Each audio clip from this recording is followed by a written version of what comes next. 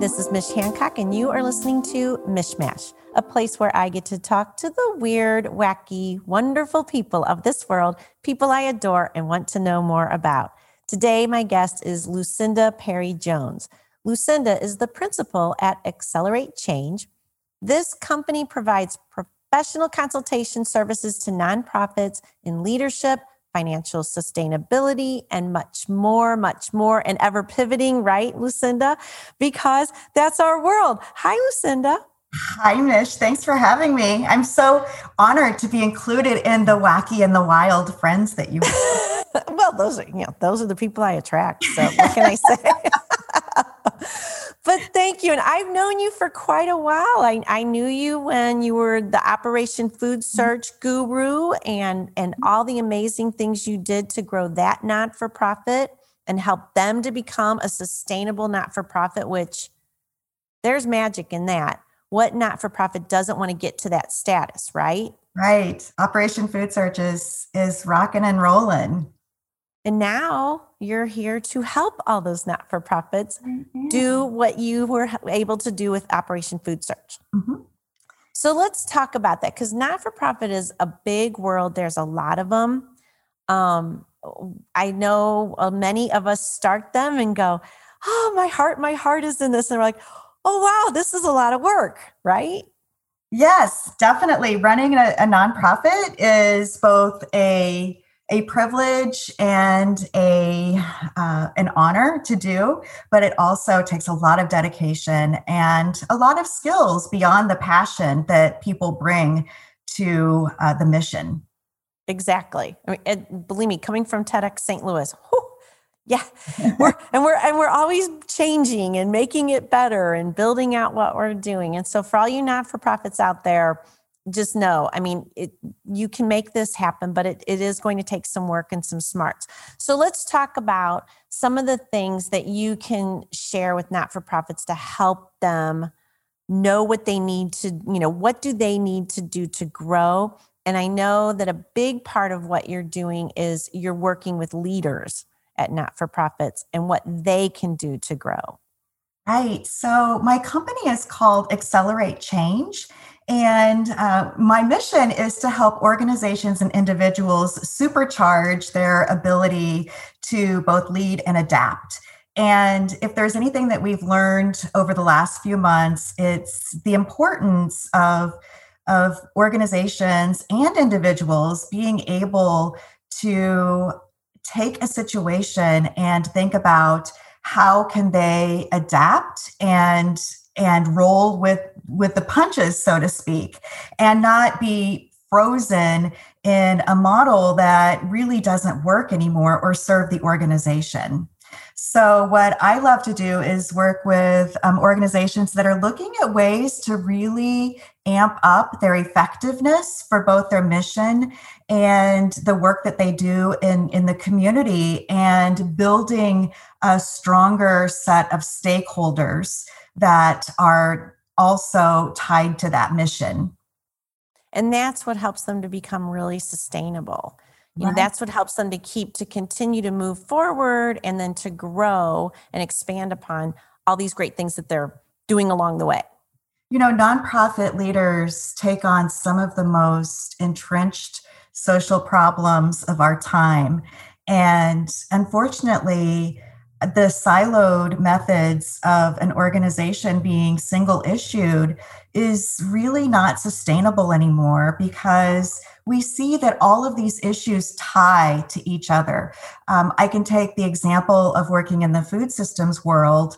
And although in the past it had been sufficient to give food to people, provide food access to people through food pantries and rescued food and that sort of thing, you begin to realize that simply giving people food isn't enough anymore, that it's also tied to health outcomes. It's tied to economic viability, and really looking at how you can lift the organization up economically so that, in the future, the dream could be that you wouldn't need food banks anymore. So really it's this call from being more single issued has has come to the need to look at the root causes of what are the, what perpetuate the system's injustices from continuing. So when you're talking about, the non-for-profits and the siloed part, is that one of the things I feel like I've noticed is that there's a not-for-profit that does whatever it is, and then there's another one and another one, and there's like 10 of them that are, and they're all operating on their own. And I always think, have you guys ever thought of getting in the same room and joining forces? And you know what I mean? Right. Well, collaboration is, again, an essential leadership ability that is really becoming more pronounced. And the 21st century nonprofit leader is going to have that spirit of collaboration, of being able to open up their heart and their mind to including different organizations to come together and have the leadership skills to lead those conversations and to lead, to act cooperatively, to really listen to the variety of voices and be able to chart a leadership path and a strategic direction that is less focused necessarily on that organization and maybe more focused about how do we solve this issue? How do we get to solving the problem? Right, exactly. And that's going to be an ongoing conversation that when it comes to funding, when it comes to working with government, when it comes to working with other individuals in terms of donors, people are wanting to look at organizations that are getting to the solutions and not just putting Band-Aids on problems. Exactly. And, and Band-Aids are not going to help anything. Or they might hurt. They have a certain need, right? Like, right. You got to get the immediate you've stuff done. You've got to help stabilize people where they are. But it can't just be that strategy. You have to look at what is that short-term outcome for that individual or for that family, and think about then what is the long-term goal for this too, so that you're bringing together that whole strategy as opposed to just putting all of your eggs in one basket, so to speak. And let's talk about the leaders, because, if you're going to lead a not-for-profit, if you're going to lead anything, there's a lot more to know. And even the best of leaders, we have the blind spots, which is something that you talk about a lot, about what are your blind spots. They're those things that you don't know about yourself, but boy, when someone points it out, it's like, oh, wow. So how does the leader deal with that blind spot, right? Yeah. So one of the best things that a leader can do is to become really self-aware about what that impact of that particular leader's behaviors, how that impacts the people around them. And we don't always know how our actions might affect others. And sometimes when we're in the heat of that moment where we really have to get something done, or there's a deadline, or there's stress, we're really more concerned about getting that thing done as opposed to thinking about what the impact of our actions are on that person that we're dealing with, that could really, we could be causing them stress. And so what happens is this whole ball of stress just explodes. And that's when you start to begin, to have dysfunctional organizational settings where people don't feel safe. And so it's really important as a leader. And when I say leader, I'm talking about just because you have positional power doesn't mean that you're the only leader. There are leaders throughout the entire organization, and that it would help everyone to be able to identify their blind spots. Well, and the leaders throughout your organization, you have to empower them to lead. Mm-hmm. So you shouldn't be giving them here's what you have to do exactly how I do, because that's how I do it. And it really is awesome. And I can't see another way to do it, right? You have to let them do their own thing. And if they make a mistake, guess what? they'll learn from that mistake. If they don't, that's a problem. But, they'll learn from their mistakes, and that helps with their growth. Well, I love that you use the word empower, because that is a leadership quality that, again, can be learned, because the opposite of empowering leadership is micromanaging. And I know that all of the listeners out there probably have their own stories of micromanaging, whether it's in your household, it could be your spouse is a micromanager, or it could be that you've worked in an organization where there hasn't been that empowering spirit, and there is a fear of failure at everything that you might suggest in terms of a new system. And guess what? When you have that sense that you can't fail forward and that there will be some kind of penalty involved for it, it really stifles innovation. And when we talk about all of the big problems that we have to solve out there in the business world, in the nonprofit world, and government, the last thing that we need are barriers to innovation. We need to think about ways that we can say yes instead of no. Exactly. And micromanaging, it really makes me crazy. It makes a lot of people crazy. And I think that I do have a lot of empathy for leaders that might not understand that they are a micromanager. And so I think that, again, this effort to really dig deep and to ask questions of the people who you lead, to check in with them about how you're showing up, and to create this safe space to be able to take feedback as a leader. It's a really empowering type of style that the leader can feel just as safe and as the team member, when there is that space that is crafted just for that, because the leader is always giving feedback to the staff member. So right. It's, if you're really thinking about this from a team perspective, then it should be that 360 type of experience, because the leader can learn a lot about themselves as well. And leadership is hard. It's so that's hard. The other part of it. It's hard. It's a hard thing to do, because you're trying to move this massive thing, and you want it to be done well. And so there's so much to keep in your head. And that alone, I think, is the reason why you have to empower your That's people. Right.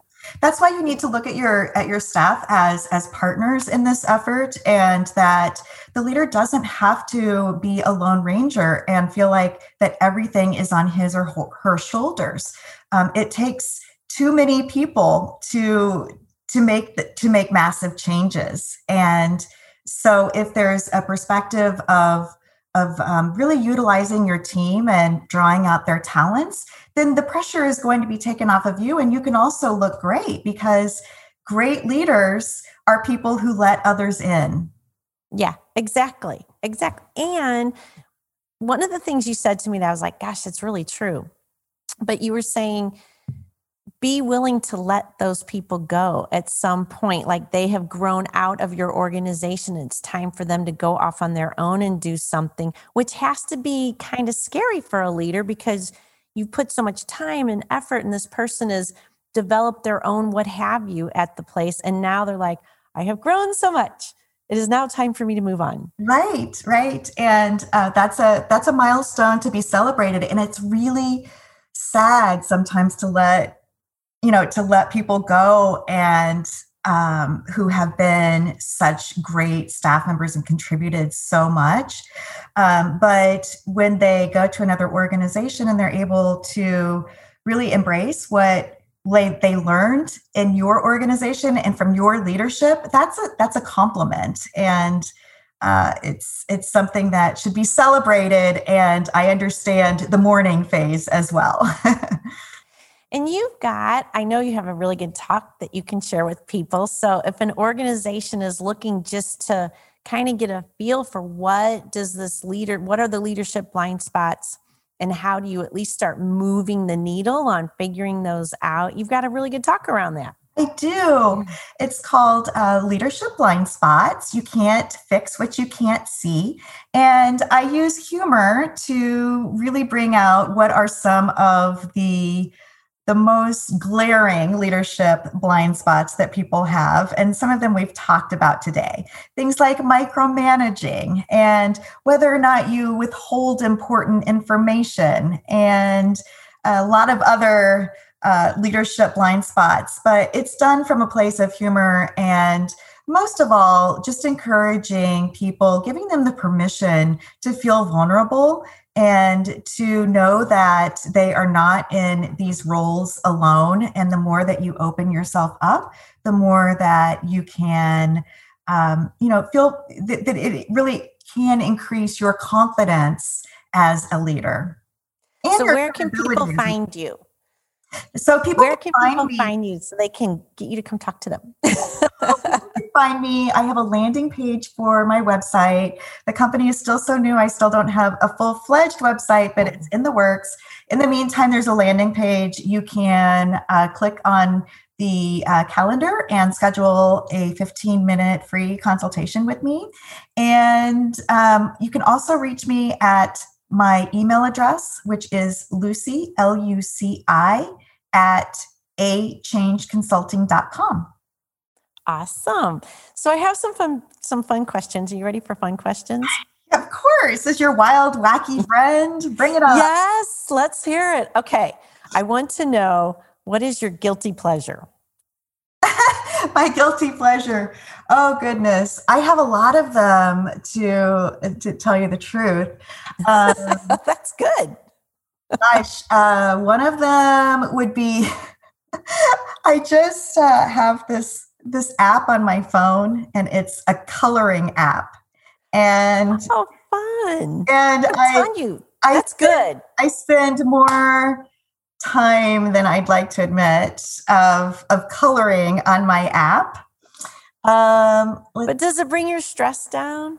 Like, isn't that it's just like this thing that you can do and you don't have to think too much, but it's fun. Right. It's fun. And you get to land on well, first of all, it's all right there. So you just have to point your finger and then that space is colored. And then at the end, you get this beautiful colored picture with all these bright colors. I love it. Something rewarding about taking, putting this from a black and white, all just numbers, and then it becomes color. So I totally get it. It's nice to listen to music. It's really some of my reflection time about what was I able to accomplish during the day? What do I want to accomplish? So it's really more of just because I work at home now, it's a division between work and sort of stop time of right. This is transition time where my home is my home now, not my workspace. So I think it's important for people to have something that delineates that transition in your workday, if possible. Yeah, exactly. Because and it's here to stay. This work at home. That's right. It's a lot of corporations are sticking with it. There's a lot of people that have discovered they actually like it, and so it's definitely here to stay, but you do need to have that healthy boundary between work time and home time. That's right. Totally agree. And totally agree on the app thing. I've got one called, I think it's, Cradle of Empires. And my village people are super happy. I just got them a bunch of beer last night. So they're I'm like taking care of my entire place, But they could have a headache this morning after drinking all of that beer, but that's okay. I don't know. I keep finding myself at the candy factory though. So they got candy too. It's good stuff for this empire I'm running over here. All right. So I was thinking about you because every time I talk to you, I always feel like there's just like, it's like flowers and rainbows, coming out of Lucinda. You're always in this really optimistic, lovely mood. So tell me something magical that has happened to you lately.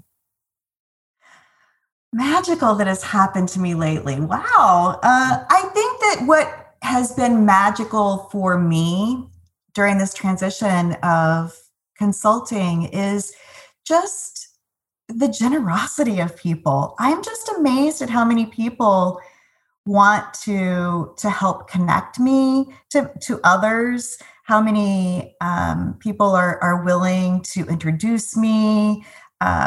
Just the generosity of people. I mean, I think that's just a magical miracle every day. I love hearing that shows you kindness, and they don't ask for anything in return necessarily. And I think that's just a magical way to give positive energy. Right. And it's what you will do as well. You are generous with your time. I mean, it what goes around comes around kind of thing, which is interesting that you talked about kindness, because that's a big deal right now with me. And that was going to be my next question. So it's kind of like the same question, but a little bit different in that I'm asking you to share with us, like, have you witnessed an act of kindness or given? You've obviously received one. You've been talking about the receiving of kindness, but have you witnessed one or have you given any kindness as of late that we can talk about? Yeah. So a couple of things that I'm doing is working with a couple of individuals who want to advance their leadership skills, and they're looking for new opportunities. And so I'm helping them do that. And then I'm also a really happy volunteer for TEDx.